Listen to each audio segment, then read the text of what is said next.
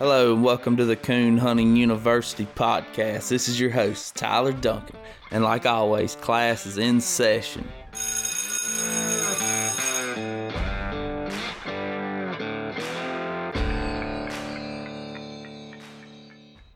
Hey y'all, so Coon Hunting University is brought to you by Superior Light Company, best lights in the business. If you don't believe me, go check them out, nighthunters.com. Use coupon code CHU podcast at checkout and receive almost $20 off Hellcat Max. But that code is good for any Superior Light on that website and the battery tester, which works with the Hellcat Max. So go over there and check them out. So today on Coon Hunting University podcast, we have a very special guest, Mr. Guy Manning. Mr. Guy was a professional basketball player. He's an outstanding individual, and I've really enjoyed this interview. He's one of the founding fathers of the Lone Star 5000 and the Black Eyed Pea Classic in Texas.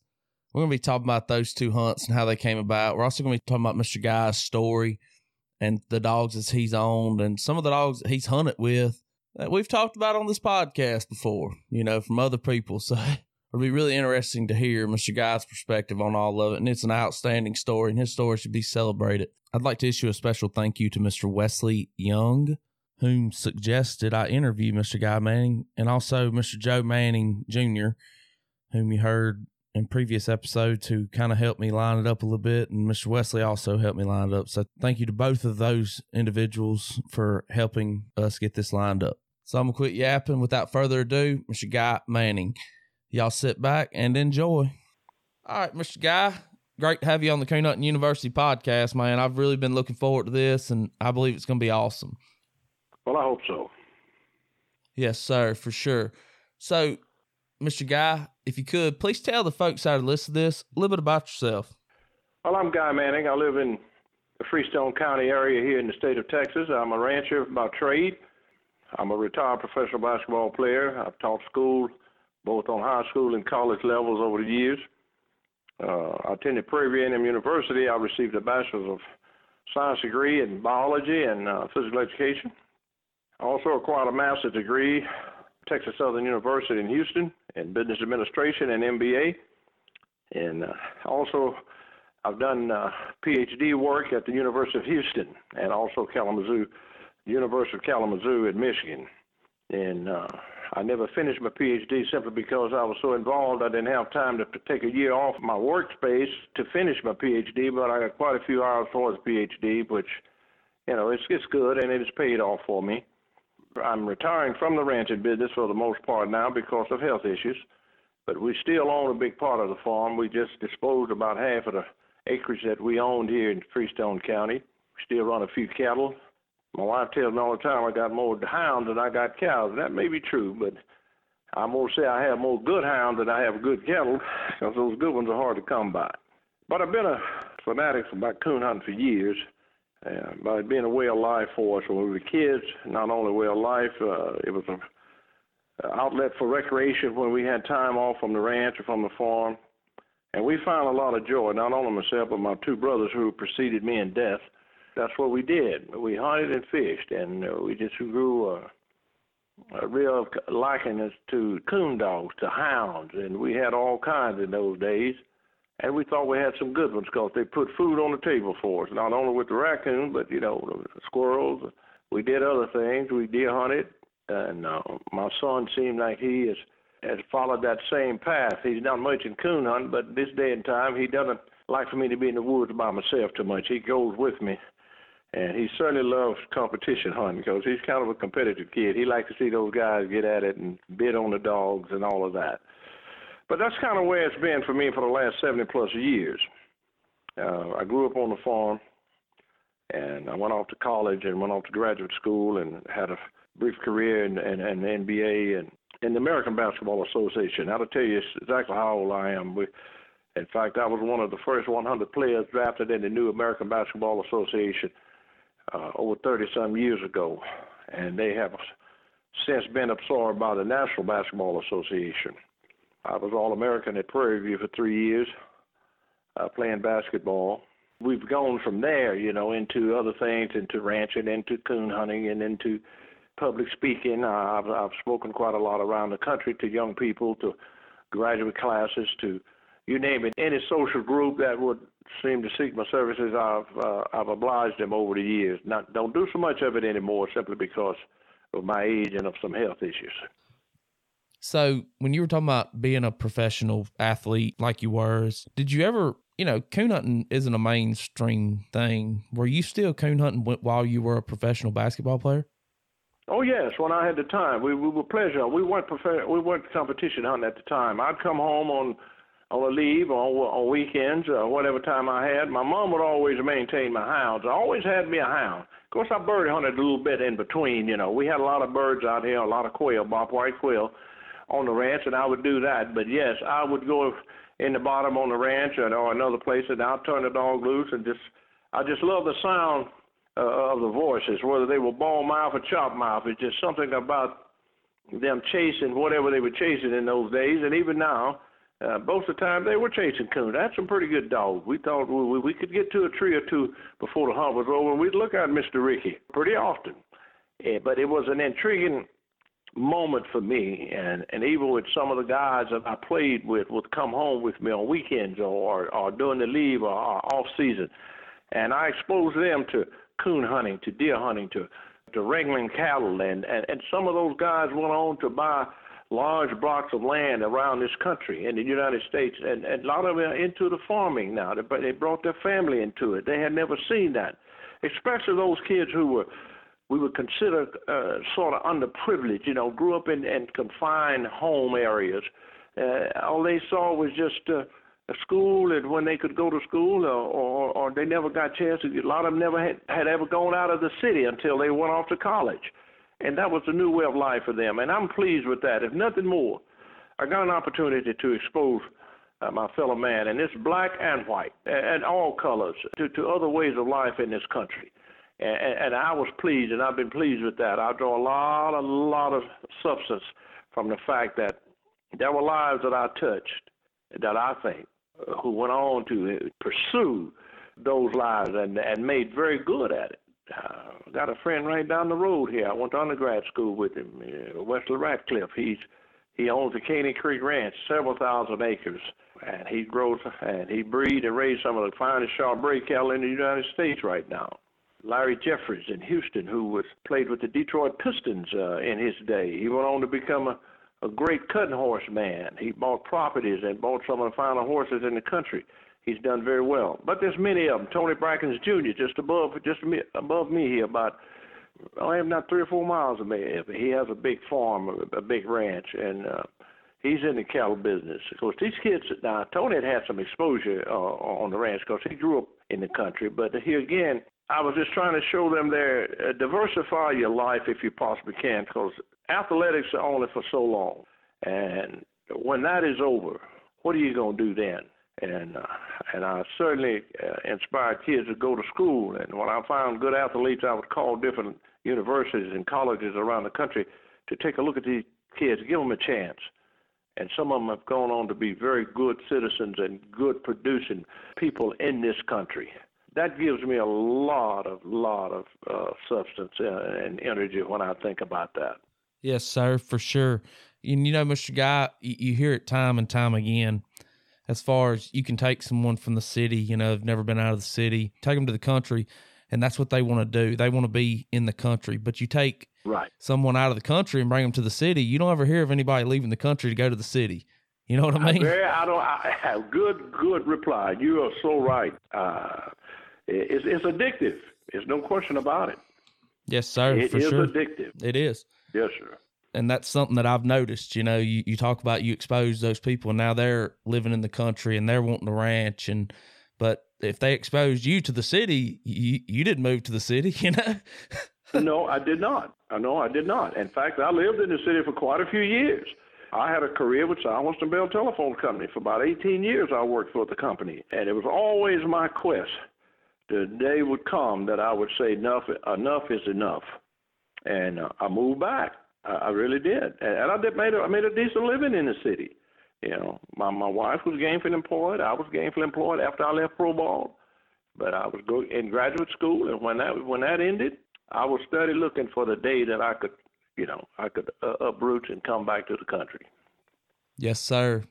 So How did you get your start into competition coon hunting? I'd always heard about it for years. And over beyond it being a way of life, in reference to recreation and also providing food, I attended a competition hunt. I used to field trial bird dogs, and I saw how a man and a dog could team up and produce a product that was second to none and that had no other product like it in the country or the world. I had read about the foxhounds in England. I read about different dogs being bred for different things, for its hunting and for its chasing game, retrieving game, pointing game. And I got to looking at, I believe it was a full cry. And I got a chance to read about men who were trapping lions. They'd run the mountain lion till they tree it, and then they would sedate it and move it to different locations, especially if the cat was giving trouble to. And in those days, and what I was reading about was sheep herders. Cats were pretty tough on sheep. And then they had what they call a competition one day. And I remember looking at the movie where the red fern grows, and I saw how those people got together as a community and put together a little stipend for the best coon dog. And I said, that's interesting to me. And then I got to pursuing it a little bit more, and I finally seen a American Cooner, and I was looking at UKC hunts, how they would have bench shows, coon on a log, hunts at night. And I said, that's interesting. I attended them several times. Then I got to pursuing me a competition dog. I didn't know the difference, but a good coon dog can find his place anywhere. Competition, putting food on the table, or just chasing a raccoon. And it just kind of grew on me as a country boy who likes competition, who liked to meet people. And during that time, I met some of the finer people as I've ever met. Now, I've been in different phases of life, from school teaching to professional athletics to politics, you name it. And I said, there's some fine people dealing with dogs. And finally, an older man asked me, would you like to have a competition dog, or would you like to try to go on a competition hunt? What is a competition hunt? And I remember years ago, when people don't remember, we used to hunt 4 hours. And in hunting those 4 hours, it was a kind of a marathon. And you had to know your dog's voice. You had when he was tracking, when he was treeing, when he struck, the temperament of the track, whether it was a cold track, a hot track. And I said, that's kind of scientific too, And I just kind of went from there and got the competition hunting on a local level, and then I kind of went on a national level as far as going to the UKC World, Walker Days, Winter Classic. And I said, man, these kind of people follow hounds? And one thing led to another. And then I came in touch with a man named Jarvis Humphreys. I used to see his picture in the magazines all the time, hunting black and tan dogs. And I got a chance to meet Jarvis, a very personable man, a man who I think whatever he set his mind to do, he could do it with a degree of success.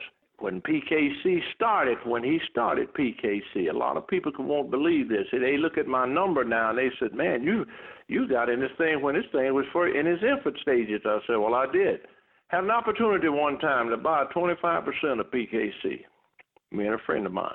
And I don't regret not having bought it, but I see a way if I had, I don't think I'd have regretted it, but Jarvis made a run at it, and he made a great success. And this thing has blossomed into almost a 4,500 if you ask a lot of people, right now. It was always intriguing to me what you could do with a dog. And I was reading about blind people, how they take a dog, could lead you around for the rest of your life or the rest of his life and keep you safe. Now, that's a pretty intelligent animal. Now, some of them I wouldn't trust my life with, but, but he's a pretty intelligent being, I'm going to tell you. Yeah. If you can find one. Yes, sir. And it's amazing. Dogs really are overall. I'm telling you. Yeah. It really, they really are. They even breed dogs now that can sense cancer and stuff. What I mean? You're so right at that. They use them for medicinal purposes. You're so right. I mean, drug detection. You name it. Bomb detection. I mean, that's right. Yeah. That's right. That's right. It's insane, really, how much we wouldn't be here if it weren't for dogs. I don't. I think you're good point. Good point. We might, but it would have been a lot tougher. It would have been a lot tougher. You're so right. So, and you were talking about the early days of PKC and everything, and you obviously you were there from the start of it, or even before when it was PCA, right? Right, when it was PCA. That's exactly what it was, PCA. Yep, and I've heard the old stories and everything, and it's really cool how it started. You've obviously accomplished a lot because, I was researching you for this, and I found an article, I think in 2004, where you had won your 7th Texas state championship. You won first place, and the dog that won second, you actually owned it too. So yeah, I did, sure did. If you could, please tell me some of those hounds that you've owned over the years and y'all's accomplishments, and just walk us through all that. And during that time, I had a dog called the Texas Ranger, and I had a dog called Rock Jr., which we call him RJ, which was probably the most winning dog money-wise that I've owned.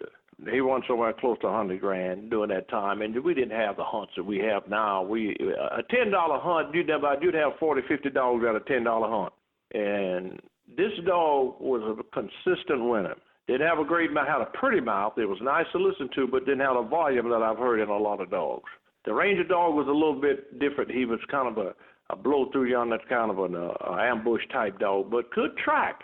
Both of those dogs went back to the old Finley River Chief line, and that's what I kind of got addicted to when I first started in the competition hunting, because when you look at a 4-hour hunt, especially this time of year, later on in the winter, you're going to get a lot of cold. We used to have a lot of cold weather out in our country. Every dog can't track a coon 2 hours old, or 2.5, 3 hours. But I do believe I've seen some Finley River dogs trail a coon, I believe, they could trail it a mile and tree it. But that other dog wouldn't say very little at all, if anything at all, on it until tree time came. I was hunting a dog during that time called Rock Jr., RJ, and the Texas Ranger. The Ranger won the overall state championship that year.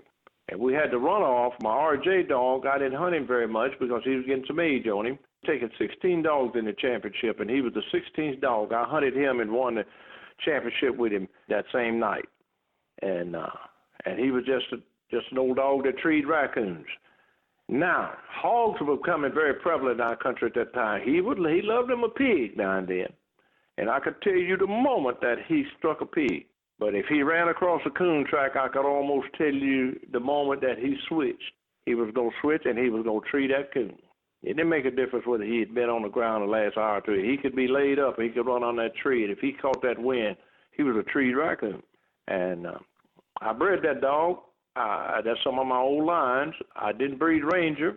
Got it from a young man down in Louisiana. But he and Jim Smith and Jack Cannon were big buddies.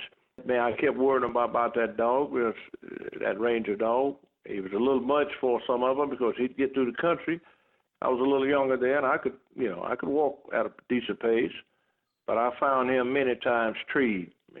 We didn't have the technology then that we have now. But yeah, those two dogs were the year I won the state championship overall, and then won the runoff that same year with two different dogs. So, what about some of your dogs maybe before them? I mean, obviously you won a ton before them, if that was up to your 7th state championship then, right? Right.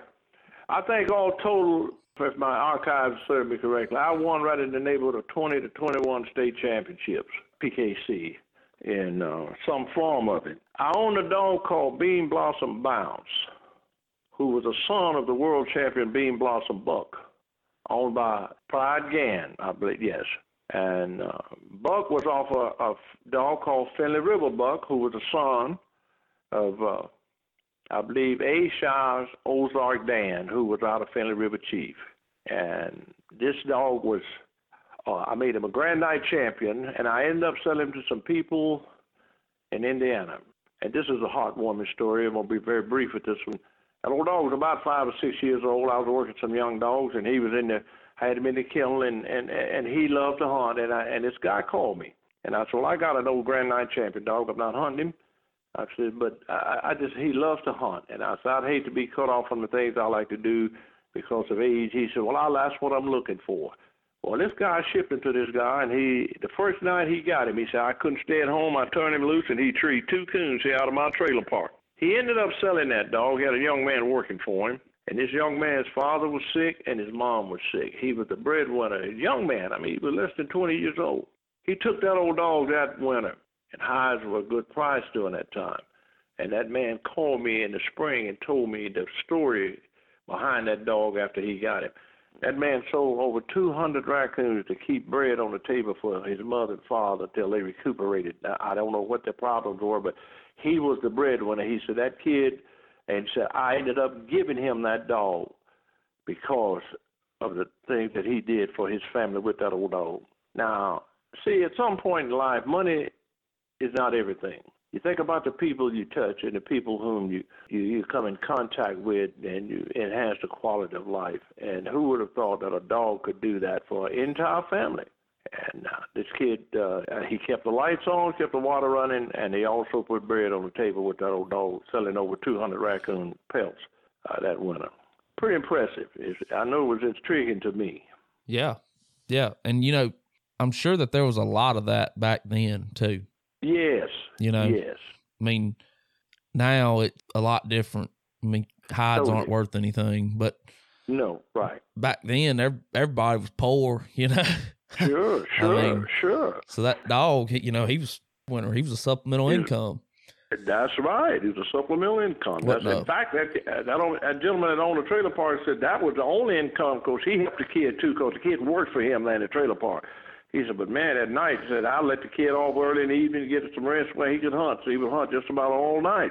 And this was in Indiana. And he said, I just thank you. And said, we would like to get another one if you. And I had some young dogs. They weren't near the coon dog he was. But I think I ended up shipping that man a couple more dogs over the years, and he was pleased with them. Yeah, that's awesome. That's an awesome story. It really is. What are some of the Ebony River dogs that you've owned over the years?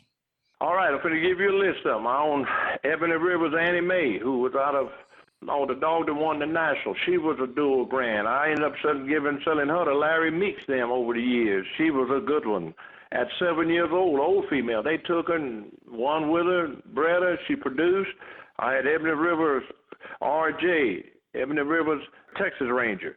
I had Ebony River's Black Eyed Pea. I had Ebony River's, I got 40 dogs. I've been going through my archives here. In the last 30 years, I got 45, right at 50 night champions and grand night champions, gold champions and platinum champions, and just regular champions. My son came up with about 50 dogs, and 90% of those, or 95%, I bred and raised right here in my kennel from the old Finley River line and the old Johnson Banjo line. That is extremely impressive. It really is. I don't know if people realize how hard that is to do. Well, that's what we did. And all of this was part-time. I never gone full-time. Had the opportunity to be a full-time trainer, handler, for different people. And, J.C. Ellis asked me several times if I'd go to hunt for him, but that was never my objective. I had a family, and I was trying to raise it. I had one son. I was trying to raise him and my wife, and I maintained a job. Of course, I had a ranch that I was maintaining, and all this is on a part-time basis.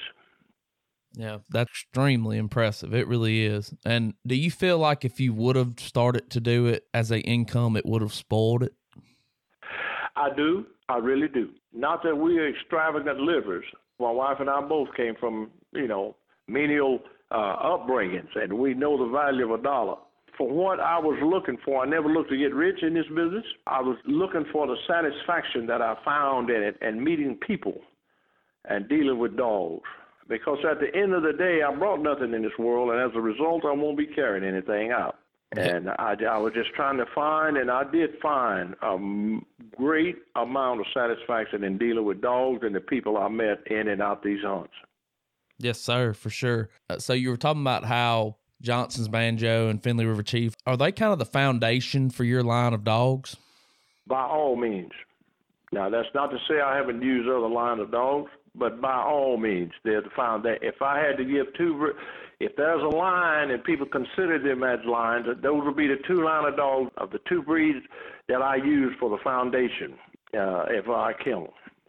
I had an old Jeep called the old Rachel, Ebony Rivers Rachel. That was the original Rachel, which she was a granddaughter of Spring Creek Rock.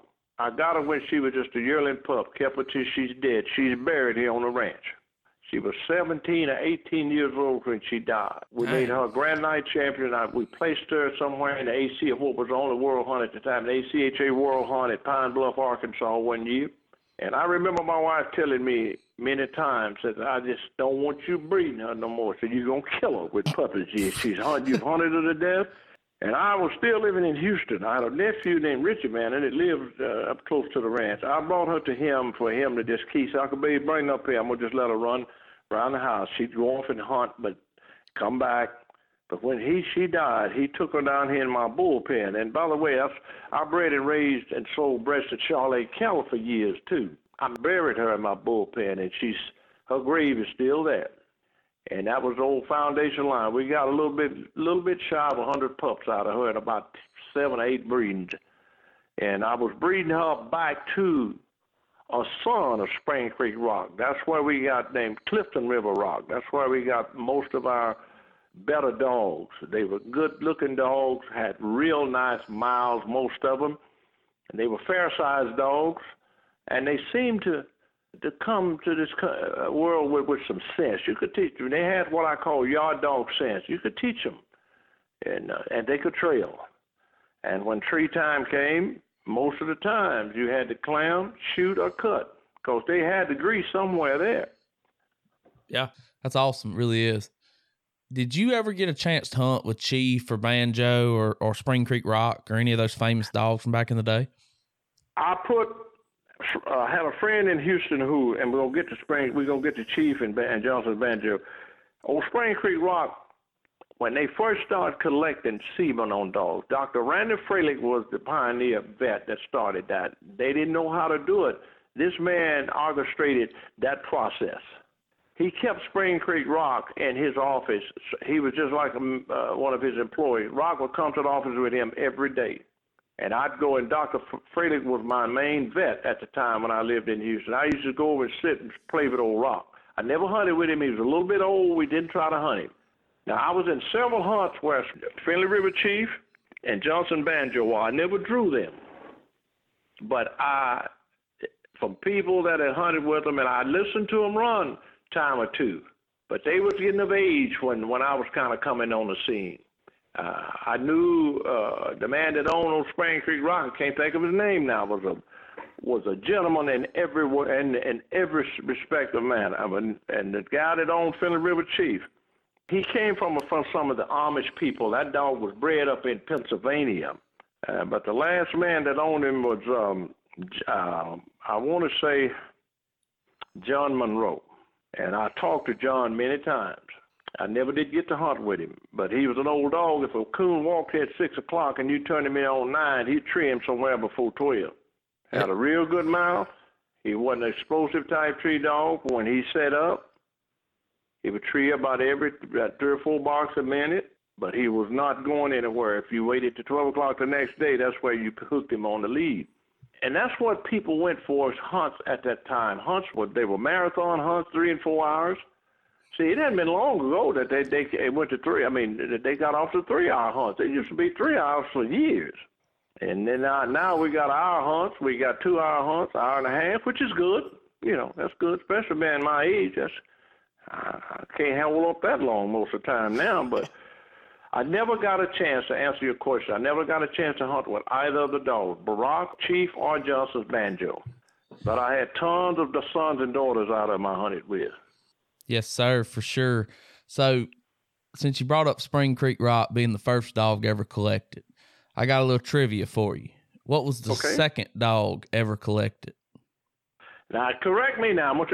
Was it Demon? No, sir. And Dr. Randy Freilich actually collected him, but it was House's Lipper. Oh, was it?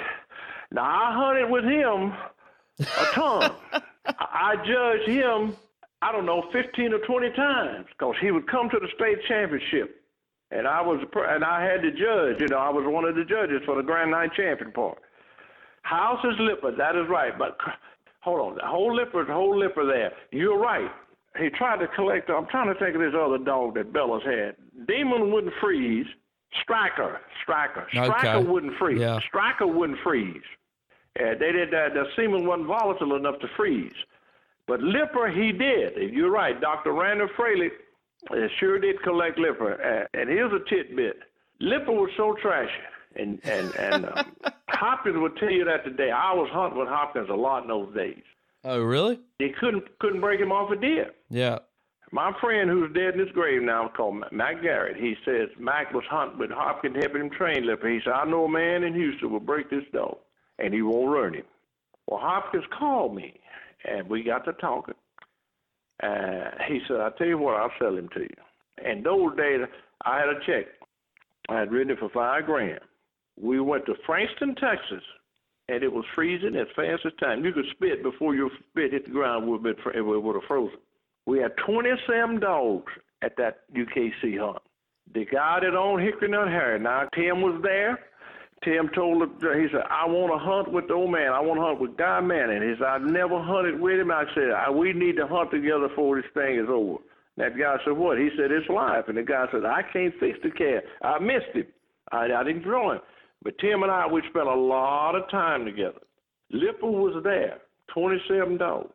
Only one coon was treed out of the 27 dogs that night, and Lipper treed the coon in his cast and lost all the points but 25 by treeing armadillos. But he won first place. Yeah. And that made Lipper a night champion. And Hopkins changed his mind. He told me, he said, hey, I said, I'll meet you back. I came back to the ranch and hunted. Frank's was about an hour and a half for me. He said, I'll meet you back at the ranch. He called me. He said, I changed my mind. So I finished the night. I made him a night champion. He treated the only coon. Every cast was dead but Lipper's cast, and Lipper had 25 plus points. He said, I'm not hunting him in another hunt for the next 6 weeks. I'm going to break him from running the deer. And Hopkins, he was committed to what he was doing. Now, he was into his dogs. He hunted that dog for 4.5 weeks before that dog ever struck a deer. He struck a deer about the third or fourth night in the fourth week, and he run him till the next day. When Hopkins caught it, and Mac McAllister had been trying to buy Lipper. And Mac told me this out of his mouth. And Mac used to come out here, and I hunt with Mac. He'd come hunt with me some. He'd come through this country and buy decent dogs. He'd go back and sell them. But anyway, he bought Lipper. He paid $20,000 for Lipper. He said, I don't care about him running the deer. He said, I ain't gonna hunt him. Rumor had it. Now Mac never verified this, but he did verify 300 plus. Rumor had it Mac bred over 500 gyps of that dog before he died. I had bought a pup out of Lipper called Grip. Hopkins told me he had him scratched twice for fighting. I met him at a parking lot at a shopping mall in Houston, up north Houston. I bought the pup without hunting him, and I said, if I can break him, you keep the check. I said, if I don't, Bob said, I'll give you money back. He was afraid to put him in a hunting. Me and a man named Jack Foley had a blue tick dog, but broke that puppy one night in the Sienna Bottom in a cornfield. We treated a coon, and he was tearing that big that big blue dog up. And when I jumped on him, all of us jumped on him. We broke that puppy. I won 7 second places, never could get a first on him. Max says, I want the best 2-year-old dog in the United States out of Lipper. And Hopkins said, well, you need to call Guy Manning in Houston. He got him. And I ended up selling that dog to Mac. Mac had him sold to a boy in Carolina, and they did real well with that dog, real well. That dog was a producer. I thought at one time Lipper would have been in my kennel, but I didn't. Just a matter of changing the check changing hands. Yes, sir. Did you like Lipper? He was a freak, in my opinion. He was a different style hound than that I had ever followed, and up to this day. He could be running the deer, and if that son of a gun run across a coon, whether he was up or whether he had been on the ground, it wasn't going to take him long. He was going to get him treed. I bought Lipper out here on the ranch the last time I judged him out of the state championship and a Grand Night champion cast. I had a guy named Scott in the cast from Oklahoma on the dog called Cop Topper, and I had another Grand Night champion female 3-dog cast. I cut him here back at the house. And, my closest neighbor is about 1.75 miles. When that dog struck that coon, he made about 10 barks, and every light was off. People going to bed. I saw lights start popping on 1 mile, 1/2 mile, 3/4. They had never heard that was the loudest. I thought he was the loudest dog that I'd ever hunted. In 25 minutes, that sucker treated 3 single coons. And before the next hour was up, he lost all of them, but 25 points again, and won the Grand Night Champion part that night. It was a rough night. He was in Armadillo Hole. Tommy Tree, and we get to him, he out of there, he'd go. And then you had to minus him, you know. But, yes, I like Lipper because he was different from anything. When he went to the Futurity, I judged him the night that he got qualified to go to Futurity in Liberty, Texas. He treated 2 coons down there, another dog never opened them out, and then almost lost them all, just about it. But he did have plus points. He won the cast and got a chance to go to Futurity that year. Sure did.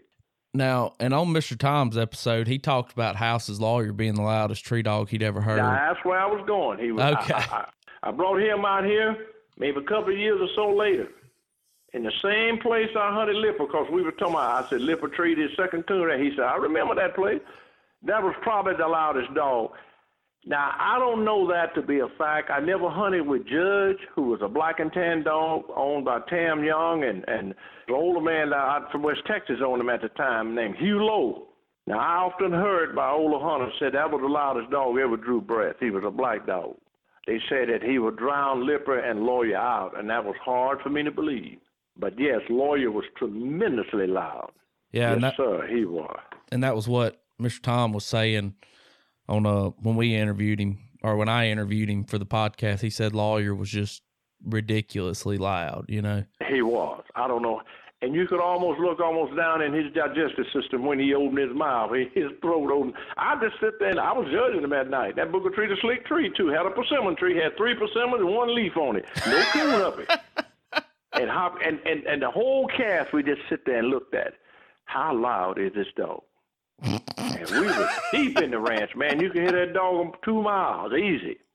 Yep, I agree with Tommy. I really agree with him. He was loud. Hey, y'all. Tyler here from Coon Hunting University. So I'm here to talk to you a little bit about our great sponsor, Extreme Dog Fuel. I personally swapped to Extreme Dog Fuel about 2 months ago, and man, I've been blown away by the results. I'm going to talk to you about some of the benefits of the 30-20 real quick. It's an all-life stage formula, high percentage of available calories for canine athletes, high levels of vitamins and minerals, offer quicker recovery and healing, high-quality source of carbohydrates, maintain body condition during peak work periods, extremely palatable, and is loaded with probiotics. Extreme Dog Fuel has actually been told the minerals and the quality of the products that they put in their food is actually overkill, but they don't believe it is. It is an outstanding dog food, and I encourage everybody to check it out. Go to extremedogfuel.com and find a retailer near you today. Yeah, well, we kind of went down a rabbit hole right there, but I think it was pretty good. Right. I think it was good. It really was. Oh, yeah, so do I. A lot of people may like to hear that, but that's a fact. He's gone now, you know. I don't even know if there's any straws. There might be a little bit of straws left on him, but not much. But I mean, he's done did his impact, you know, over 5,000 puppies. He, you know, I mean, it's there. Oh yes. So. Oh yes. You know, yes. Yes. Whether they like it or not, I mean, it's there. But I mean, it's there. From you talking, listen to you talk, you know, and I've like Mr. Tom said about Lipper, and you were saying it. Lipper was ahead of his time. He was. You know, he was. He should be hunting today. He should. You know, I agree. That's right. And I agree 100%. And he would do well. He would do well. And so, speaking of those type of dogs, you know, like we were talking about Lipper, he should have been hunting today. But how about all the other dogs that we were just talking about? How much of those hounds do you see in the dogs that we're hunting today, as far as like Chief and Banjo? There's one thing you can't get away from. Of course, with PKC now, circle points or less minus points can win a cast for you. Those days, that what I heard. If you didn't have plus points or better, you were not considered a cast winner. Coon treeing is the bottom line. Jane Merchant had an old female. I'm trying to think of her name. One as much as any dog, if you go back and research. I'm trying to think of her name. She wasn't going to never get over 50 to 100 to 150 yards from you. And she was going to tree as many coons as 5 other dogs put together. It's just something about her. She had that uncanny ability that she could trim on or off the ground. And comparing dogs in yesteryear to today, I believe dogs years ago were bred more for being able to track that game rather than explode on game now. You got a lot of dogs, and I'm not going to call any names because I don't want to offend anybody. Just they blow it, and there's nothing wrong with this. These young folk, they win with them. Them dogs blow 300, you cut a dog loose. Where I'm sitting now, and you won't hear him for another 3 or 4 minutes, but he may be 500, 600 yards in there. Give you 3 or 4 bars, and bam, he's treed. Start to that dog, you may look at 3 or 4 or 5 coons sitting up. Now, what happened when that dog went through here? And I had dogs like the Ranger dog was like that, but I wondered how many coons did he run under, run by, or didn't hunt. I just got a dog out of Missouri, a 6-year-old dog, goes back to the line that the Wipeout dogs that they derived from, the Tacoma line, a 6-year-old dog. I've seen it too many times, dogs running through that tree and 1 or 2 coons and not hunting the woods you tell them to loose in. This old dog hunts his woods. You put him in a 40-acre patch, he gonna hunt that patch out. Another dog wouldn't even look at it. He wouldn't even hardly go through it. He'd go around and he'd be in yonder mile. Now that's what we wanted, covering the real estate. But how much are you leaving behind? So to give an answer at my age, and to have hunted as long as I have, I kind of lean a little bit towards the older style of dog. Yeah, I do. Yeah, you're a line breeder. You know, you were talking about breeding a Spring Creek Rock son back to a granddaughter. Right. You know, so when you're doing that type of stuff, you're looking to replicate traits, right? Sure. Yeah. Well, you're going to duplicate and you're going to impact the good as well as the bad. Yeah. Well, that's why culling process is so important. You got to cull them. Okay. What of those traits are you looking to replicate the most in your line of dogs? Consistency. And one would say, what do you mean by that? If I got a finished dog here in my kennel, when I cut it loose, I want it to know, and most of the time, don't ever think, here again, we talk about dogs with sense. You hunt that dog so much, they're craftsmen after their craft. They know when you take them out of that box and you walk them to a wood line or edge of a field or road or whatever, you can see the difference in those dogs and animals, that they know when you're cutting them loose, you're cutting them loose to go hunting. I don't want you running cross tracks. Now, I've lost a lot of cash by them, my old dog sitting in there banging around on the track. But I'm looking for that dog can take a cold track and can move it with some degree of consistency. I'm looking for one, and this is a bad thing. We're trying to change the DNA on dogs. And this is not the way God's constructed them to be. He's constructed them and developed them as pack animals. A dog from Jump Street is a pack animal. They run in packs. But we're trying to make them individuals. We want them, what these young folk call them, deep and lonely. That's fine. But that's not the nature of a dog. But we work them and train them to the point that we don't want them with nothing. I don't mind a dog working a cold track. I don't mind a dog exploding in yonder. But if you explode in yonder and you get your track, get it to the tree and get it treed. And accuracy.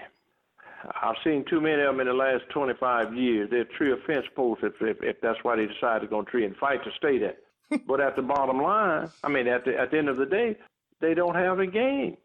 I'm looking for a consistent dog from start to finish, from the tailgate of the truck to the tree. Yeah. And I think you win more hunts. Well, what trait do you find is the hardest to keep consistent in your dogs, as far as like a mouth, a good nose? Treeing. You can get a dog to tree. Accuracy. I'm going down the line. I'm going to give you a final answer here. But you cannot tree that coon and have him until you get that track to the tree. Am I right or wrong? Unless you run under him as a layup. Yeah, you're right. Unless you lay him up. Yeah. Yeah. You cannot have it. I'm looking for a dog who can take a track and unravel it and get it through the country and find the right tree. Stay with it until I get there. Yeah. So the one trait I look for is hard to contain or hard to maintain or hard to get is their ability to track coon 2 hours, 3 hours old. It's hard to do. Yeah. And you got some dogs, the track break down. People say, well, he dropped it. No, he didn't drop it. He's looking for the track. He knows that. He may catch that track 100 yards above where he dropped it or where you thought he dropped it and pick it up where he can smell it and get it onto the tree. Now, I've seen some pretty nice dogs. There are some dogs on the circuit right now. It's good at that. Them young boys out of Mississippi and Alabama hunting dogs, you know. Hell, the Islands got some dogs out there I've hunted with. Old track break down on them. They'll make that circle out there. They may pick it up 100 yards from where your dog's still working in here. Now, I like that. Of course, that comes with a lot of training and work, but you've got to have that ability to do that and the sense to do it. So the one trait I look at is hard to maintain is consistency, and that includes a lot of different things. Yeah. That makes sense. Yeah. Makes a lot of sense, really. Well, I think it does. I've seen that too much of that come about. You know, you got a tree dog, but if you walk to 5 trees, look at 1 coon. Or walk to 10 trees, look at 2 coons. So you go back to reproduction there. You know, you got 100 puppies on the ground, but only one of them act like he want to be a coon dog. Nah, I don't know if you call him a reproducer or not. Yeah. Yeah. Well, he's a reproducer. He might not be a good one, though. Anything reproduced. Yes, sir. Yeah, well said, son. Well said, young man. You're right. Yes. Yeah, I think that's where we get it mixed up. Yeah, I mean, I'm not going to say any of them. Some of them do have trouble, but most of them will reproduce. Now, whether they reproduce good, that's the question. That's the question. That's right. So, you kind of touched on it. We were talking about Lipper being ahead of his time or whatever, and then the other dogs. You said Lipper would do good in today's time, but overall, the dogs from back then or back, way back, do you believe that they're better than the dogs of today's time as far as in a competition? And I guess you could say, well, those dogs were built for a 4-hour competition back in the day, and these today are built for a 1 hour, but, kind of draw a comparison in your mind as far as overall quality of dogs from back then to today. It's important to me for a dog to be accurate. And if I hunted 4 hours, I made a tree an hour. That's giving the benefit of the doubt. That's 4 trees. And I got 3 coons out of 4. I hunt a dog today an hour and a half, let's say 2 hours. I make 2 trees. And doesn't have a coon in either tree. Or I don't find one. And with technology like it is today, if he's up there, these kids hunting these infrared deals now, they're supposed to find him. I'll find some kind of heat up there. But anyway, that dog that could track in a 4-hour hunt and making 1 tree an hour, that's 4 trees as opposed to 1 hunting 2 hours, making 2 trees and no coons. Or making a tree, 2 trees with 1 coon. Who's going to win the hunt? Yeah. Now, of course, you said, well, you had 2 more hours. Okay. I'd rather take my chances. Say I took that dog yesteryear and cut 2 of his trees off, making him, but I'm cutting 2 of his hours out as well. He makes me 2 trees in 2 hours, and this other dog makes me 2 trees in 2 hours. 1 coon versus 2. More than likely, I'm going to win that cast. Or if, say, one of the trees came, the 1 tree that the dog didn't have in the 4 hours, which I said 3 coons with 4 trees, if this dog down makes 2 trees, and he has 1 coon, it's going to be probably a jump ball. But then how did you get to that tree? Did you blow through the country and get it? See, we spend a lot of time walking now to different trees because of the way these dogs are. We spend too much time. And that's why I don't like this rule that Dale got out there, that no leash lock rule. And it's a good action-packed, it makes for an action-packed cast, Coach. But here's the thing. How many people can live up to that? I personally can't because I'm much older than most of these young folk. But I'm hearing too much debate now about this no leash lock rule. We don't like it.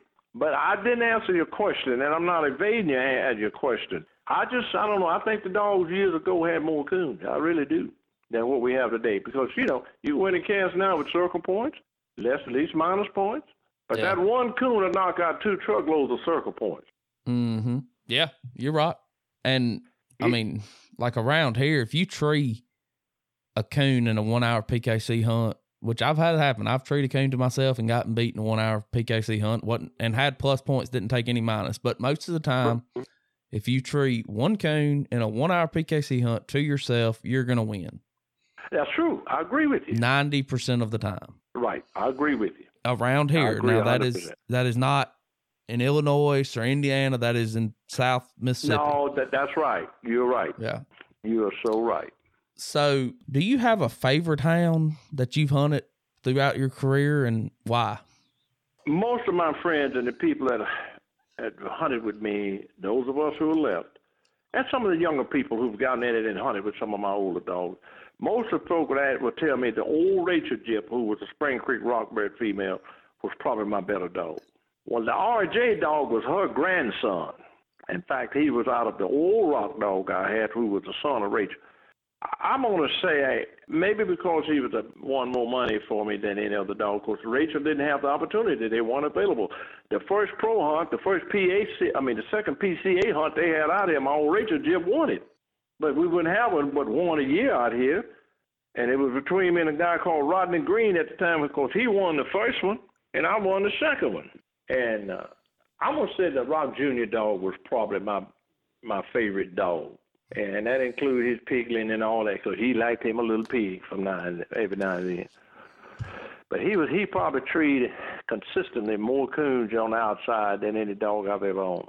And the young man that called you, Wesley Young, you know Wesley? He said he called you and asked you to do this interview with me. Yes, sir. Well, I don't know him personally, but yes, sir, he did. And I thank him for doing that. I really do. He told me, he said, man, if you would do it for, he said, I'm going to call this guy. Because the one man that come to mind after all the years, he said, now, I've known you since I was a little bitty boy. In fact, he left the dog. Everybody left him in the woods one night. He was just a kid. They wouldn't go with him to get his dog. He said, you're the only man stayed with me till almost daylight. And you walked every step of the way with me to get my dog caught. He said, they need to know who's the backbone of these hunts right here. And I don't consider myself the backbone of these hunts. I just don't believe in doing anybody, whether it's a kid, whether it's a grown man or a grown woman. I don't believe in wronging anybody. Because at some point in time in life, my scripture tells me that you're going to be called into the judgment. And you're going to be asked, why did you do this? And I got enough to give him count of, but to leave a kid in the woods is unheard of. He thinks RJ is by far. He said he's in the top 5 dogs that he's hunted with in his life. And this kid now is in his 40s. He loved him some RJ. He was consistent. If he stopped, you look hard. But he thought it may be something there to look at. Yeah, that's awesome. So I'll tell a quick story that Wesley told me. You know, he told me that story about you walking with him to the tree. And then he said, I don't know, it was many years later. I don't remember how long ago he said it was, but he said your dog was in there deep, and he paid you back the favor, went in there and got your dog. He did. Yes, sir. So he certainly did. That's kind of a fact. How it comes back around, doesn't it? You know? Yes, sir. Yes, sir. And it would appear this day and time is in short order. Yeah, I agree. Yes, sir. And that's what I tell most of these guys. I was down at this hunt Joe had a couple of weeks ago down here at Buffalo. He had a big pro classic down there, which was, I think, was November 27th, right after Thanksgiving. And I was sitting there on Saturday night, and I was just kind of going over this. I hunted with a young man last week. He said, I sat there when I was talking about Lippert, some of the same stuff you and I have been talking about. Got a kid named Joel Black. He said, I sat there and sucked every bit of it in.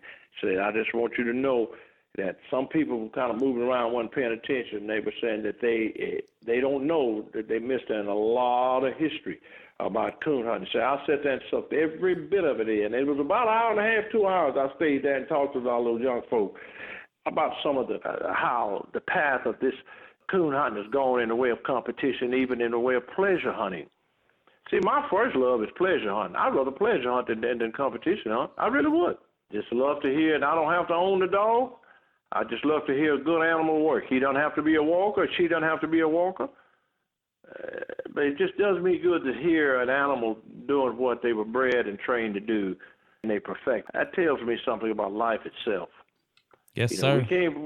We can't worry about what lies at a distance, but we need to take care of what lies clearly at hand. And a good dog is a good dog, and I don't take nothing from it, and I don't have to own it. Yep, that's great advice. It really is. I mean, you can learn a lot from that.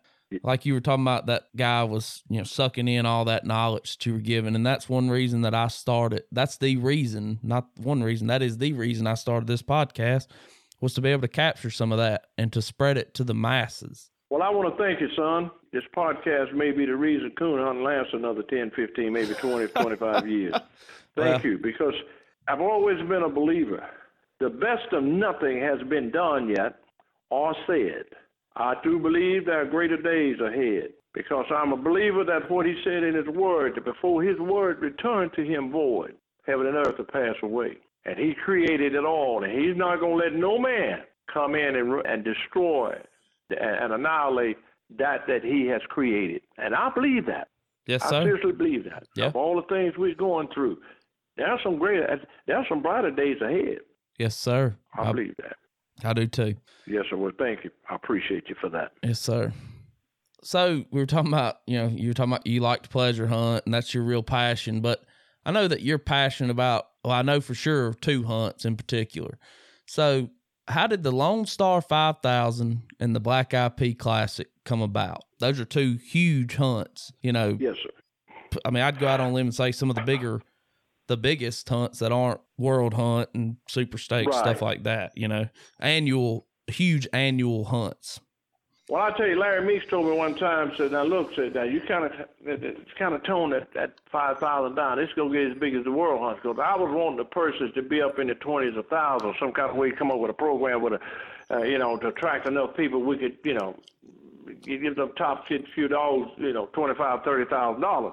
It was just wild thinking one time. But here's how the 5,000 got started. I told you that the Winter Classic in Mississippi had run into some problems, some financial problems. Jarvis came to me and said he'd like to have us bring it out in Texas. And I was telling several of the older guys, Cleve Ferguson, Jimmy Ferguson, who is since he's deceased now, a gentleman down in Bryan named, oh boy, I can't think of his name. He was a Redbone man. Mike McCown and Snuffy Brewster. I hunted Iowa a lot, pleasure hunted, because there's some remarkable hunting. It reminds me of Indiana. I could hunt on several of the major ranches in that country.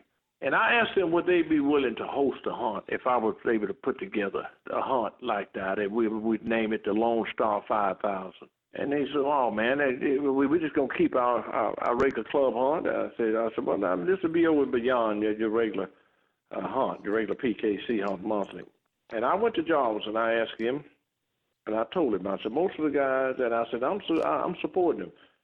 We get to win a classic into Texas, and we iron the kinks out, get it financially stable. See, what's to say you guys won't switch it back to Mississippi? And he said, well, that could be a possibility. Well, I said, well, hey, but that's not what we want. We want our own mousetrap. And he told me, he said, well, think about it. I was at the Shriners Hunt. I used to go to the Shriners Hunt in Louisiana. I used to go there every year. Used to auction all the dogs off for the kids. Sometimes I'd be so hoarse I couldn't talk. I'd auction 125 or 30 dogs off simply because we was raising money for those kids. And I have a great story about that. I just kind of started helping the Shriners for years. And Jarvis, I told Jarvis, I said, he was there. And I said, I met with several people from Texas. Said, we'd like to try to put our own hunt together. And I said, we don't have any money. And I asked Jarvis, I said, would you on my own recognizance loan me $1,500 to put this hunt together? And he says, yeah. We thought more about it. The next week or the week after, I get a check from PKC from Jarvis. He did. And he may not want me telling this, but that's how the 5,000 got started. The first year, we paid him back. The second year, that thing went from maybe about 140, 150 dogs to over 200 from that. And the third year, we was in the 300s. Because, see, I wanted to put it where in January, because up north, a lot of people are frozen in. They're looking to get loose. They're looking to come south. And we had some great hunting in our old area, in the Grimes County area. Big scores, good hunting, flat country. And a lot of people began to catch on. Well, it got so big, Curtin couldn't handle it. We moved it to Iola. And that has been the largest payday in that little town every year. That's their largest payday annually. And we gave the concession to the FFA kids. Suppliers would come. That was one year we hunted close to 900 dogs in 3 nights. It was just getting so big. And Larry said, look, you're going to start competing with the world. I said, well, we need to cut back however way you want to do it. Well, at the time, I'd been the president for 12 years doing that, 12 or 13 years, and health had started to fail me some. And I started to relinquish responsibilities to other members. I had about 12 or 14 board of directors. And I stayed on for 5 or 6 years, on in around the 20th year to help them with advice and with raising money. And even to this day, I help Joe whenever he tells me he needs this, I help him. That's how it got started. The Black Eyed Pea. I was going to Russ Myers hunt. Russ and I have been friends for a long time. Even we hunted together years ago, man, when it was just the old ACHA hunt. And Myers and I kind of developed a relationship. I respected him, and I think hopefully he respected me. He told me he's having this hunt every year. Well, at the time, 16 dogs. It was invitational only. It wasn't sanctioned. But he would only invite people that he knew he wouldn't have a problem with, because they didn't have no vehicle built to, chastise people. And he knew I didn't want to be around anything that was going to be a lot of mess going on. I didn't like that. He said, no, it's good. He said, I got a 2,000 acre plus ranch up there. We have it on my ranch, and he does have a fine facility. And that man had some of his finer food as you wanted. He said, just, I don't have any interest. I mean, in the openings now. He said, as soon as I get an opening, I'm going to let you have it. I'll let you have it. Well, I got a friend across the creek over here. You know, he's a guy or two for me named Van Pierce. Good kid, good young man. I carried him. I said, Van, I got an invitation to go to Russ Myers hunt. I said, I can afford it. I said, but you've been saying you would just love to get in some of the larger hunts and hunt with some of the better dogs in the country. I said, here's an opportunity. I said, if you want half of it, I'll split it with you. Russ said I could bring it. We did for several years together. He just went A for what Van did. Van is in the cement business, does very well, very successful businessman. He said, man, Bill is one in Texas. Bill is one in Texas. I said, Van, I don't know if the market would bear it. He said, what do you mean? I said, if you were to put a hunt on like that, it is a replica of the Myers hunt. Myers were paying $20,000 each night for first place. I says, how many people out there, that's not to say people won't, but how many will support that hunt? You want to do a 16-dog hunt? Well, Myers went on for several years, and when I heard he called me, or Jesse Dickinson called me and told me they weren't going to have it, I went to Van. And Roger Dale, I had kind of mentioned it to Roger Dale. Man, he wouldn't let that touch him. Man, no, and I understood that. That's venturing out pretty good with a bunch of hunters. When I heard that I went hunt with Van one night, I said, look, Myers is not having his hunt this year. This may be the time for us to pursue the dream that you've had. And he says, what do you mean? I said, no, he's not going to have it. And he said, well, Roger Dale's at Walker Days. He said, I can get him. I can call him. And I said, well, I was sitting in Van's living room. I said, well, call him. And I sat there before we went hunting, and I talked to Roger Dale. I said, just try it one time, Roger Dale. I believe enough people will support this.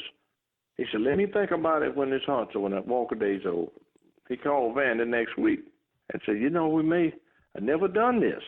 You know, after people pay $6,500 for an entry fee, do you think we get enough hunters? I said, well, Myers had some people up there that did it. I mean, that would come to his hunt every year. The Runny Bone, the Bellers, a lot of those guys from up in the Kentucky, Illinois, the Indiana area. So he said, well, how would we do it? I said, you need 4 guides, you need 4 good judges, and your entry fee would take care of it. I said, it'd be about $101,000 to $102,000 in the pot. They went from there. I said, boys, I'll put it together for you. I said, I've given you what I think of the guidelines. I said, and none of it deviates from PKC rules. We hunt under PKC rules. That's what Myers did. He hunted under PKC rules. That may have been a little bit of deviation, wasn't much. When that hunt entries went on sale, it was filled in 12 minutes. That's crazy. It's crazy. Yeah. The first hunt they had, Roger Dale was out here. Man, it went off like clockwork. And that thing got bad. I think this is the 6th or 7th year the Black Eyed Peas coming into play. And you got them now, they've sprung up pretty much all over the country. And I'm going to tell Roger Dale, I'm going to call him in. That was the first one that they had ever had, the one that I built. And that was the first 5,000 that they've ever had. Now, he'll tell you that. That's in the record book. It should be. We never had anything like that. Yeah, you right. That's how it got started. Yeah, and now it's $6,500 Pro Classics are, like you said, right. popping up everywhere. That's right. But y'all were the pioneers for it. We were the pioneers. That's exactly right. And all I ask, if anybody ever questioned Roger Dale or ever had look in the history books, just give Texas, not me. I don't want no part of it. Just give Texas the credit for having the forethought and the vision to try it. Yeah. Now, sometime you let the horse out the barn. He's not going to run off, of course. He knows from which his help comes. He'll come back. Yeah, he'll come back. Yeah. Okay, so when Mr. Jarvis first started PCA, how was the hunting for money received throughout the coon hunting community? Because up till that point, everybody hunted for trophies, right? Right, hunted for trophies. So, some of the biggest argument about a trophy.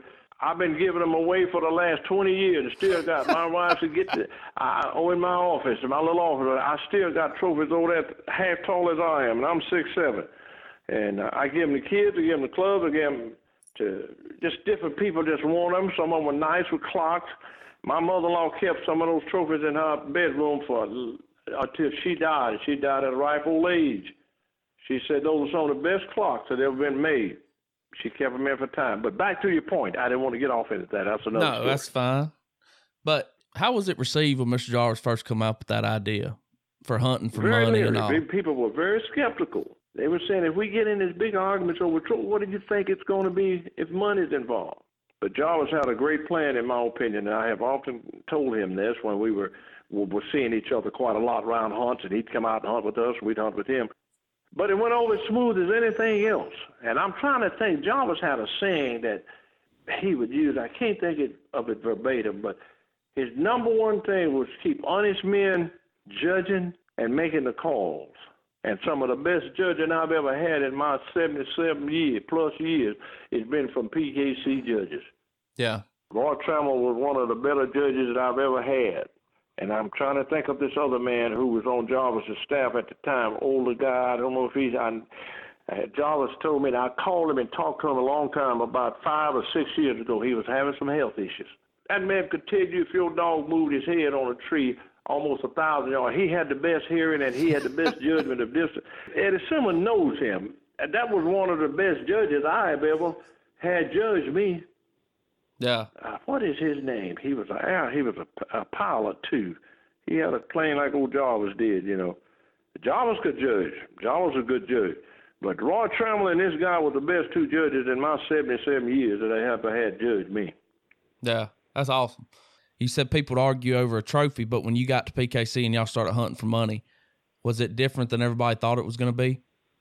Very much so. That went over very well. And then UKC hunters was leery about ever hunting with a PC. They call them a PCA dog. They fight. And I was kind of the go-between out in our country. They don't fight no more than a UKC dog. If they fight, you take them out. Yeah. You send him to the truck. Yep. Simple as that. And Jarvis was a great planner. He put together, he and Nick DeJacamore, the one that used to own, I can't think of that old stud dog he had for years, was a good reproducing dog. I'm trying to think. In Oklahoma, Nick, we've since lost Nick. Nick was around a long time. Good man. But old Jarvis, now you talking about a pioneer. Old Jarvis was a pioneer. I just liked that. I liked his ideas about this coon hunting. He could get it done. Yeah, he was a promoter. And I know one time Tim Ball, I was talking to him about PKC. He wasn't leery of it too much, but he had some reservations about it because he'd been a UKC man all his life. But I think still to this day, if you're in the stud dog business or if you're selling puppies, you can sell more puppies or breed more jips with a stud dog who's a dual grand champion UKC than you can with a world champion PKC dog. Now, why that is, I don't know.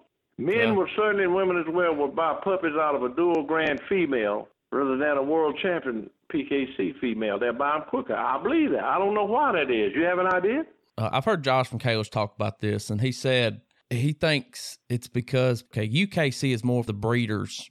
Right. But people that hunt PKC, they might not ever breed that good dog. You know what I mean? That's right. They don't That's care. Right. It's not about that. But and to be honest with you, I don't believe that we should have that big divide. You know, I don't like that we talk about this guy's a UKC guy because I'm kind of no, I don't either, sir. Young man, I don't either. And because I'm like you said, I'm kind of a go in betweener. You know, I hunt both of them, I support both of them. You know, and right. I really don't. I know you feel the same way I do. I don't like to see that because I think we should support everybody, you know, and everybody. Yeah, that's right. I mean, that's just how I am. But I'm always curious about, because I've heard Mr. Eddie talk about it, how when it first started, you know, and how people were kind of skeptical, like you said, about hunting for money. And I just want to see what you thought about that. Yes, sir, they were. They were. So I read, it was an article when he got inducted into the Hall of Fame, and it was talking about you and him went on TV and promoted the Lone Star 5000. We did. Tony DeCero, that's right, DeCero. Yeah. He's since passed on. Yes, he was my treasurer for years when I first started the 5000. Tony DeCero, right. You're right. Okay. So what gave y'all the idea of, you know, because that would be almost unheard of now, you know? Well, that was a big event. That was a big thing in the Grimes County area. Every year the 5,000. Here again, it had mushroomed in such a big hunt. Like I said, we was hunting there for 3 nights. We was hunting 300 dogs a night.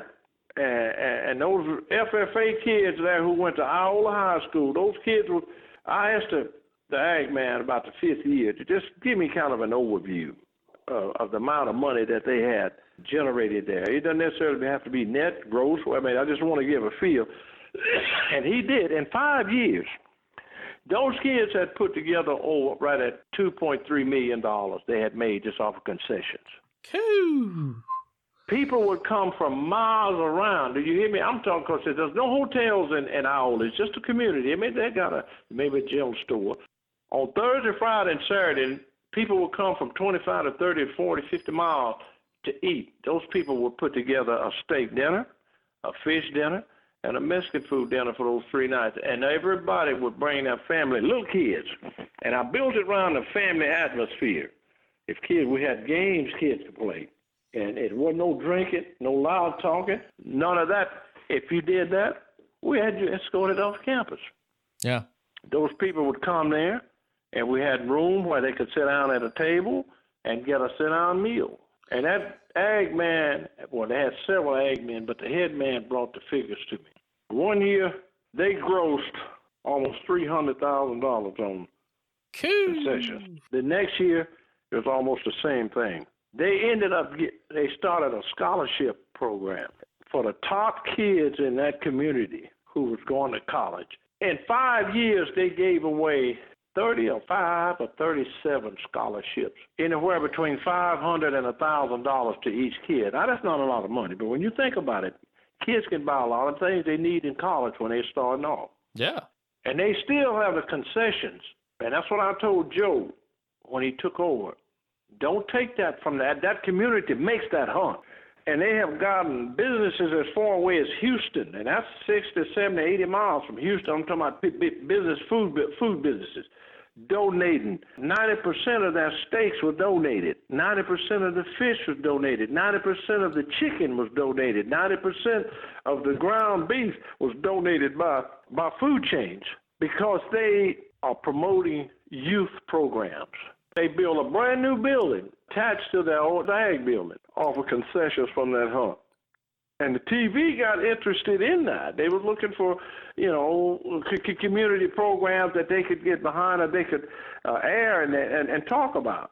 And they sent the station for 5 years running. They sent the station to the hunt. Channel came to the hunt. I believe Channel 8 or whatever it was. And they was wanting to talk to the administrators. I let them talk to my directors. I would never get on it. And one day they invited me and treasurer. They asked me if I would come to the station, and they wanted to do it. They did an early morning program, I think for 30 minutes. And we were seeing all over Brazos Valley. And that was good. It really did help that. I mean, shoot, that was, man, you couldn't find parking places there. Yeah. It was a mess, I'm telling you. Now, did you build that hunt for the working man? Yes, sir. To be able to win a good prize with the low entry fee? That's exactly right. Yeah. Yes. And they won't have to travel to Indiana or Kentucky, because a lot of these guys, a lot of coon hunters in Texas at the time, a lot of them never had ever gotten out of Texas. They would always want to compete in major events or a high-level event. And I must say to the boys up north, my hat's off to them. They have supported this hunt in Texas. They have from Iowa all the way to Alabama, Mississippi, Louisiana. They have supported. I remember when the president of Louisiana, who was Jim Douglas, who is since deceased too, he was the president of Louisiana for years. He used to come to the 5,000 and said, me and my wife wouldn't eat when we left home that morning till we got to the 5,000. I'm telling you. Yeah. Farmers, ranchers, you name it, gardeners, just regular commandeer people. That's where their meal. They ate out at the 5,000 headquarters Thursday, Friday, and Saturday. Yes, sir. That's awesome. Sir. It really is. Can't get away from the working man, son. You can't. You can't get away from him. Nope. And see, the first Pro Classic, that's what it is. The first Pro Classic, I just kept after him till I said, I need another product in here to attract that 10% that maybe who would like to be on a little bit higher level. Right. Oh, no. Finally got him to try it. And it was $1,000 at the time. I said, let's go with $16. I said 500. He said, well, let's see. If we get 500, we get 1,000. Son, it wouldn't last 15 minutes when it would go on sale.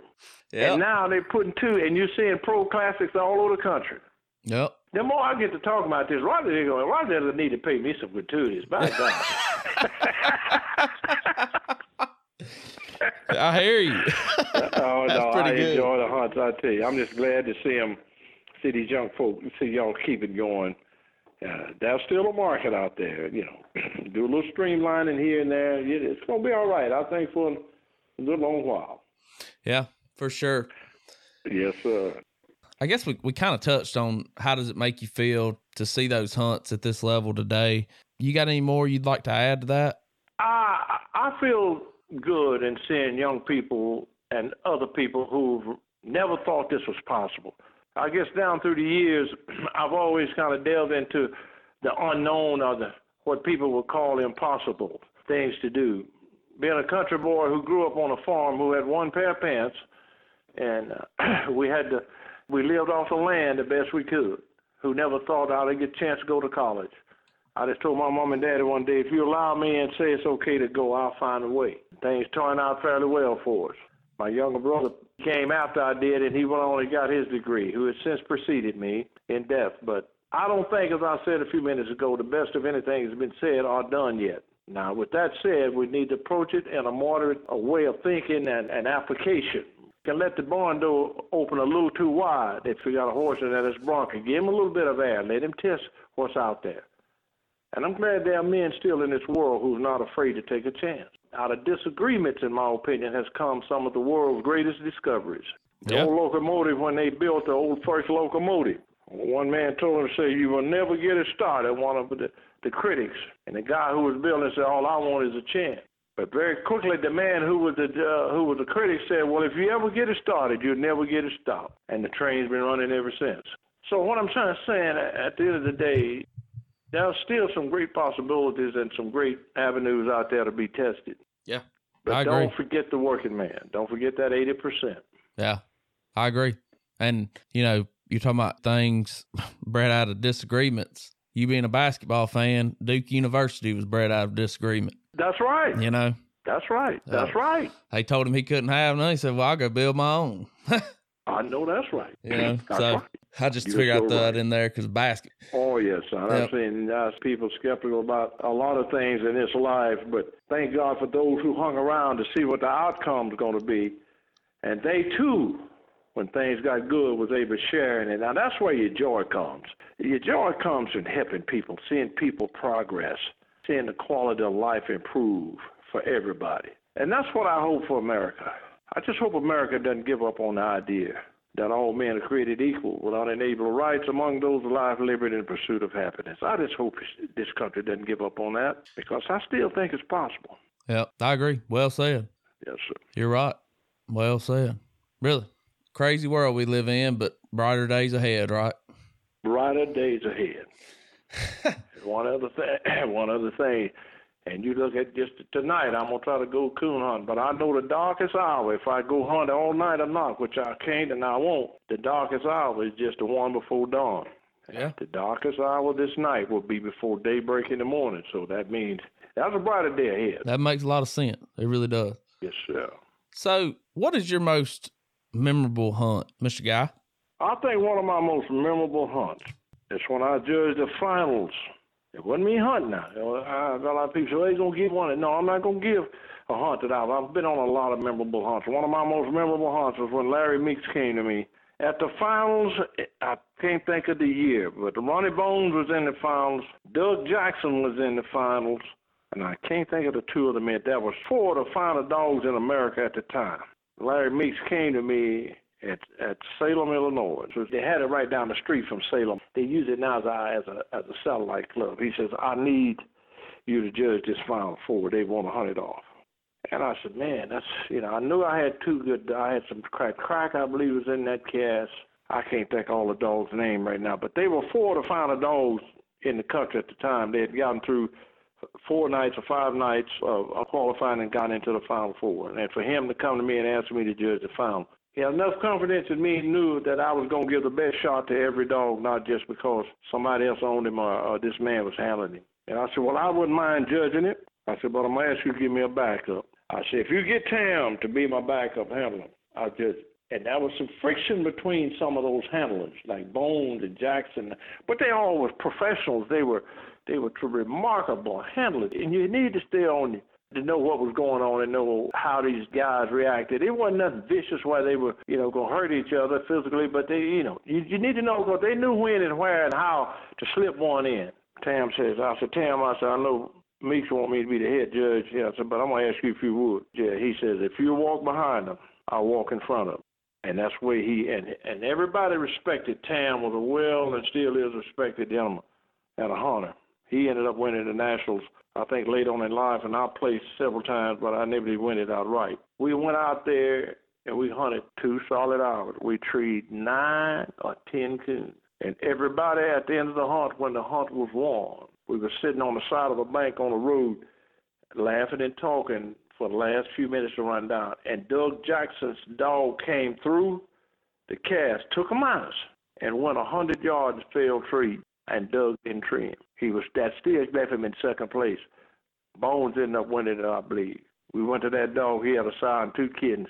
And he said, well, I did pretty good. And I like what he said. I did all right. I got second. I think that was one of the most memorable hunts and one of the most professional hunts and one of the most gentleman-oriented hunts I've been on. And I wasn't a part of it as far as hunting. I was the backup judge. We talked about that for a long time. And even today, when Bones and I get together, we talk about that hunt. That's awesome. Yes, sir. That really is. Now, do you believe that the higher the entry fee you pay, the less headache it is? Now, when you say less headache, what are you talking about as far as people being more professional? I think it may have a part to play, but I also know when there's a lot of sugar, you're going to draw a lot of ants, too. Yeah. Who can afford to come. Yeah. And the AQHA, which is the American Quarter Horse Association, they have a ceiling on. Buddy, who is a part of it, he tells me about it all the time. And I see maybe, and I had thought about PKC maybe kind of coming to that, how many are you going to allow to participate? Anybody can participate, but you can't buy it off. And it attracts a lot of people, but it also eliminates a lot of people. Yeah. Here again, I'm kind of going by the bond, trying to come up with an answer that I think may have some substance to it. Yeah, and that's fine. I've just heard some people say that, and I didn't know from personal experience because I've never been at a $6,500 entry hunt, so I don't know. But, Well, I've been in quite a few of them. Yeah.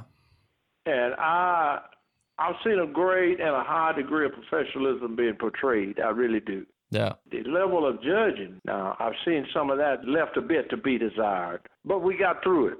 And but the individuals that's handling the dogs, I've seen a great degree of professionalism. I really have. Yeah.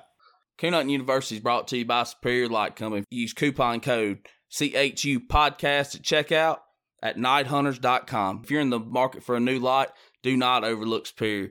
They make the best light in the business.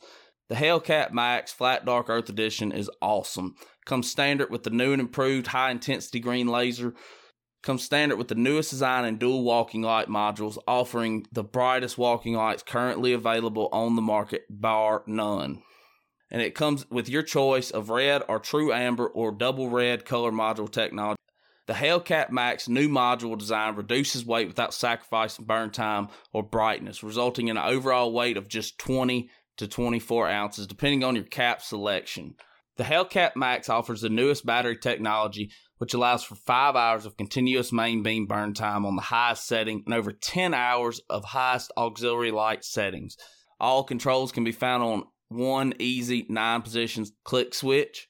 And all Superior lights come with a 2-year warranty, are made right here in the USA. So check out Superior Lights.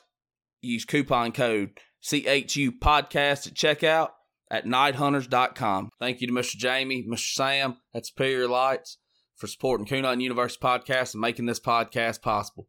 So I ask all the listeners, if you could, please go over there and support Superior Lights.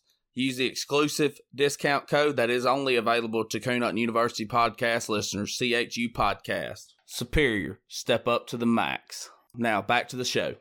How important is it to you to see the traditions of coon hunting preserved, and how do you think that we can ensure to do that? Good question.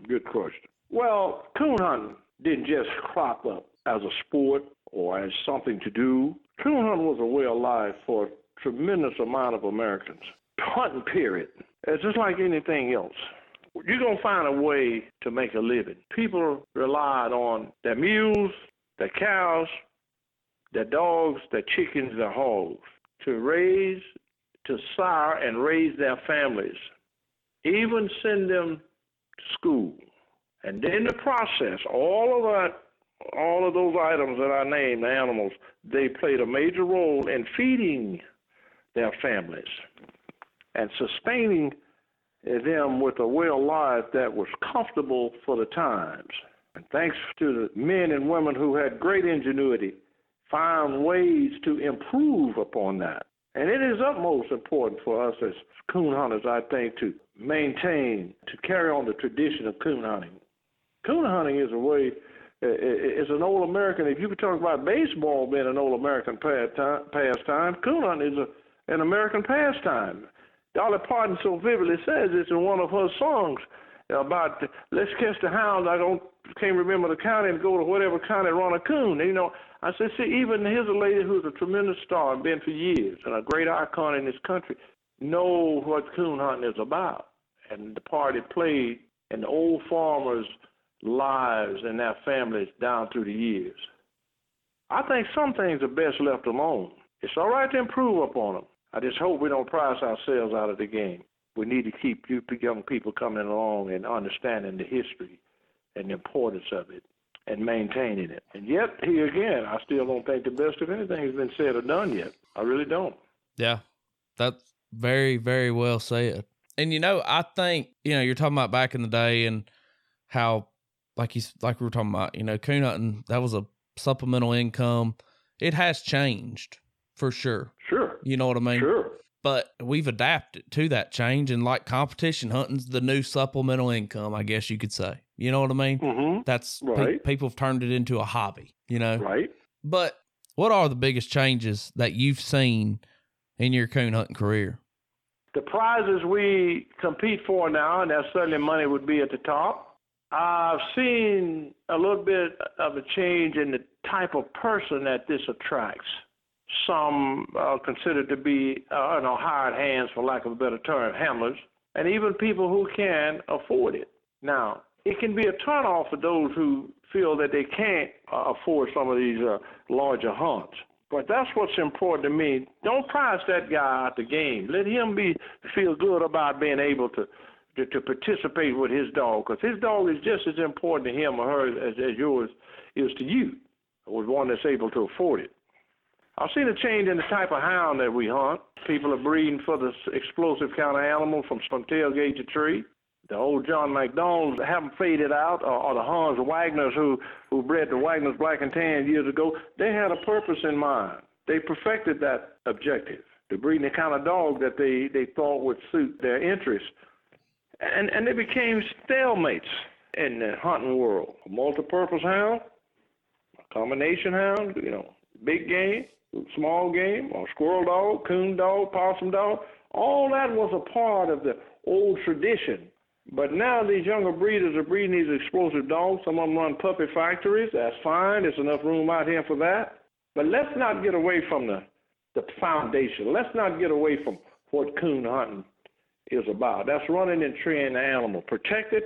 I believe in conservation. I keep up feeders out here on the ranch most of the year round for animals. I mean, not only for coon, they're primarily relegated to coon feeding, but hogs and deer. Now, this is a part of life.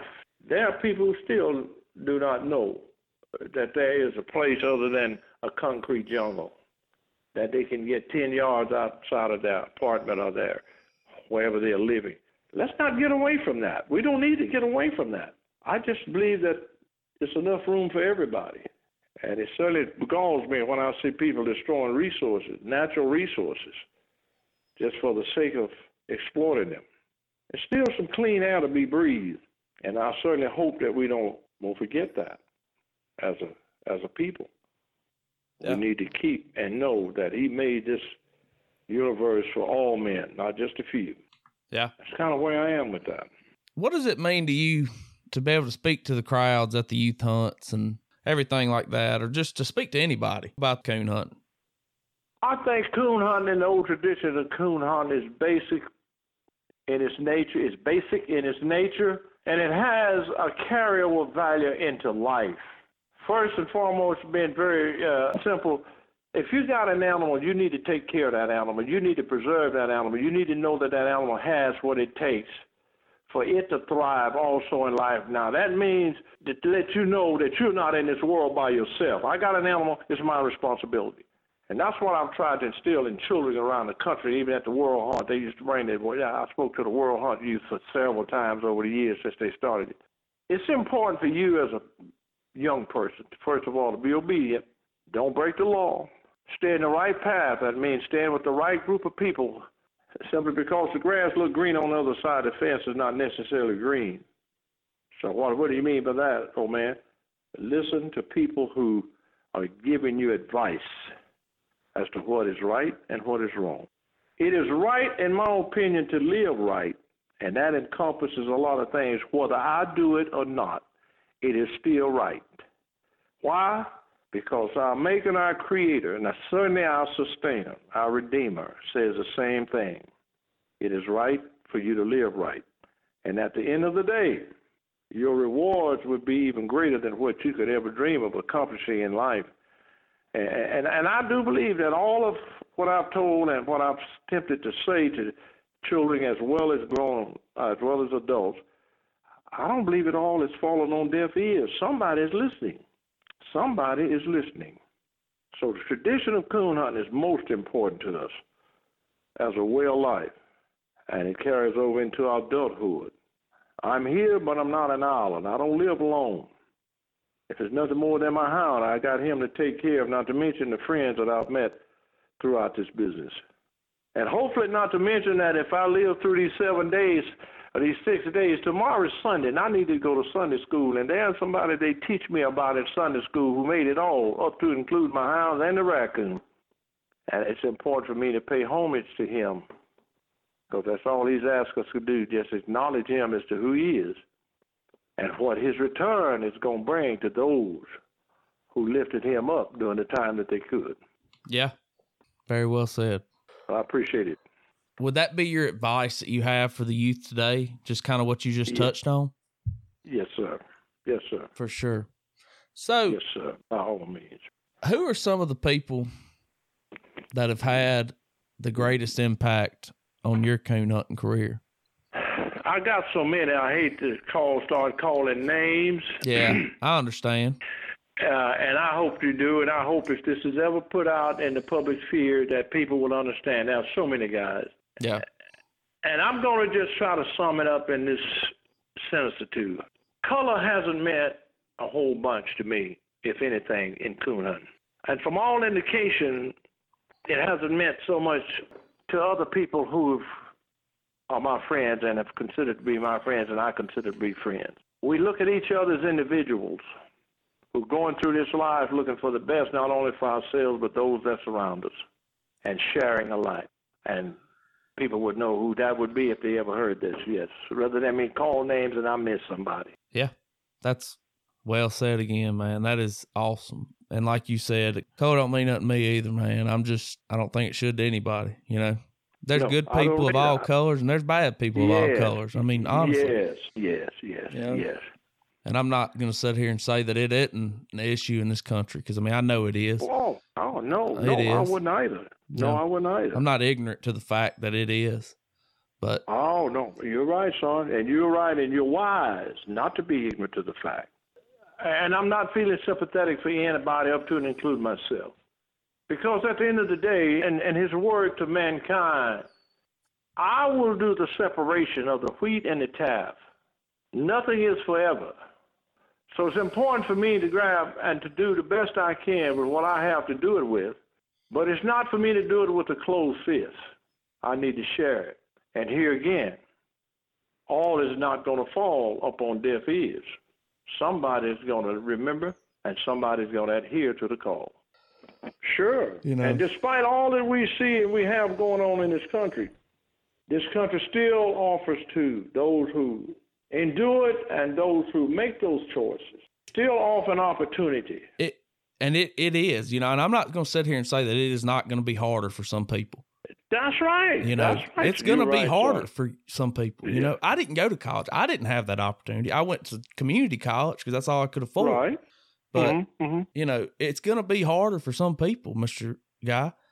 But sure it is. Sure it is. I'm not saying it's not. And I know you're not. I understand. But just because something's hard, that doesn't mean that we... but that's what makes it great. Yeah, that is. You're when right. It's hard and you do it and you see what the end result's going to be.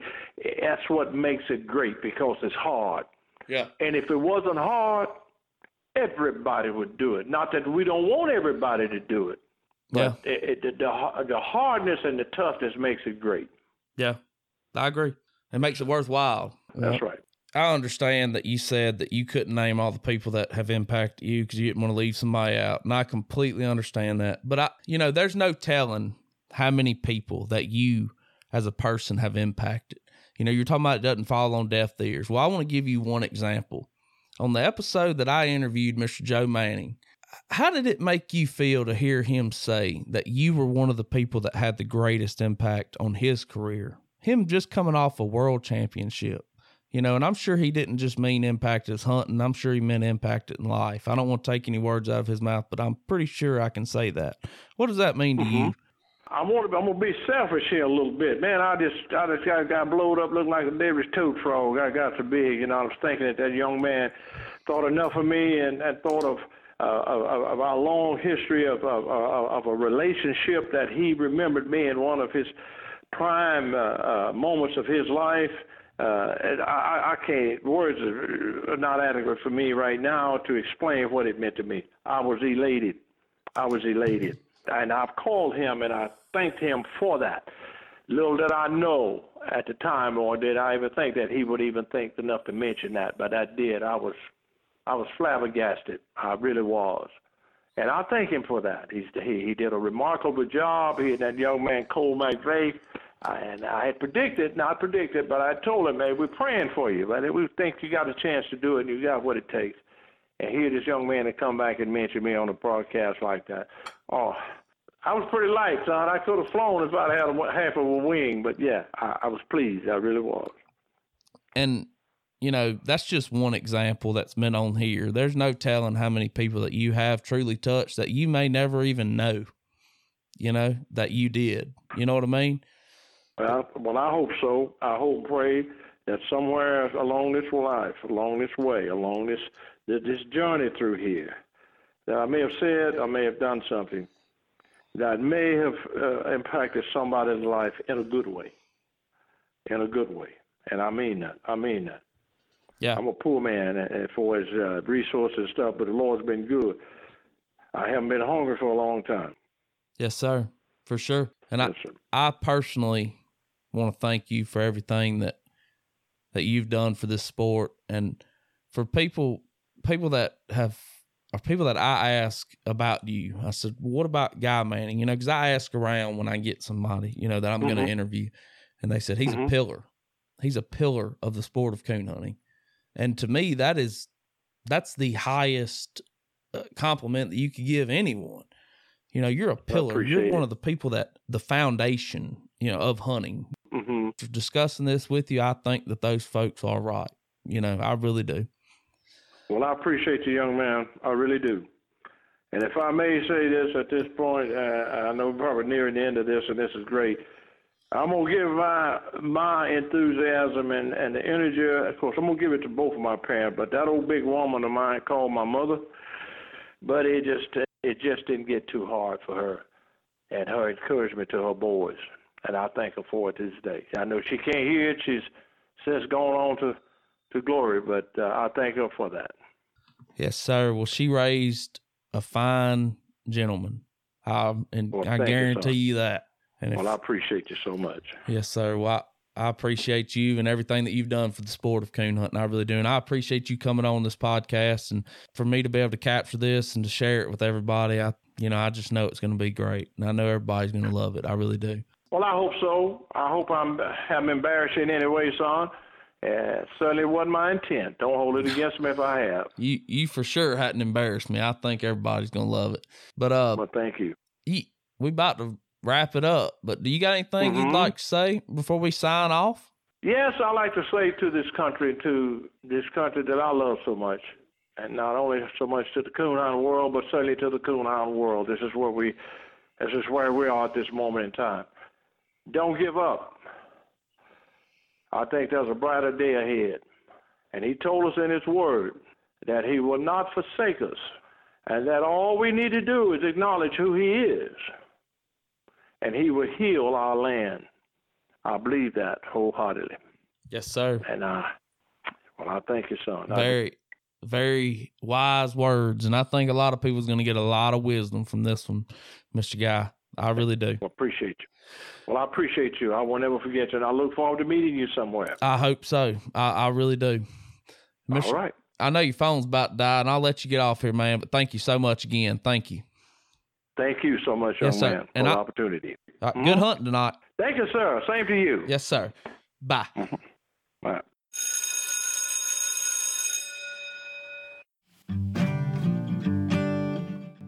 I really hope y'all enjoyed that interview as much as I did. If you like what you heard here, go on over to Facebook, give us a like at Coon Hunting U. Also, go to Apple Podcasts, leave us a rating and a review. It really helps us out. And remember, if you need a new hunting light, do not overlook Superior. They make an awesome light, best customer service in the business. Man, their walking light and double red is the brightest I've ever seen. Use coupon code CHU podcast at checkout at nighthunters.com. You can find the link in the description box below this. Coon Hunting University is a product of Audio Hound Productions. Until next time, y'all have a wonderful day.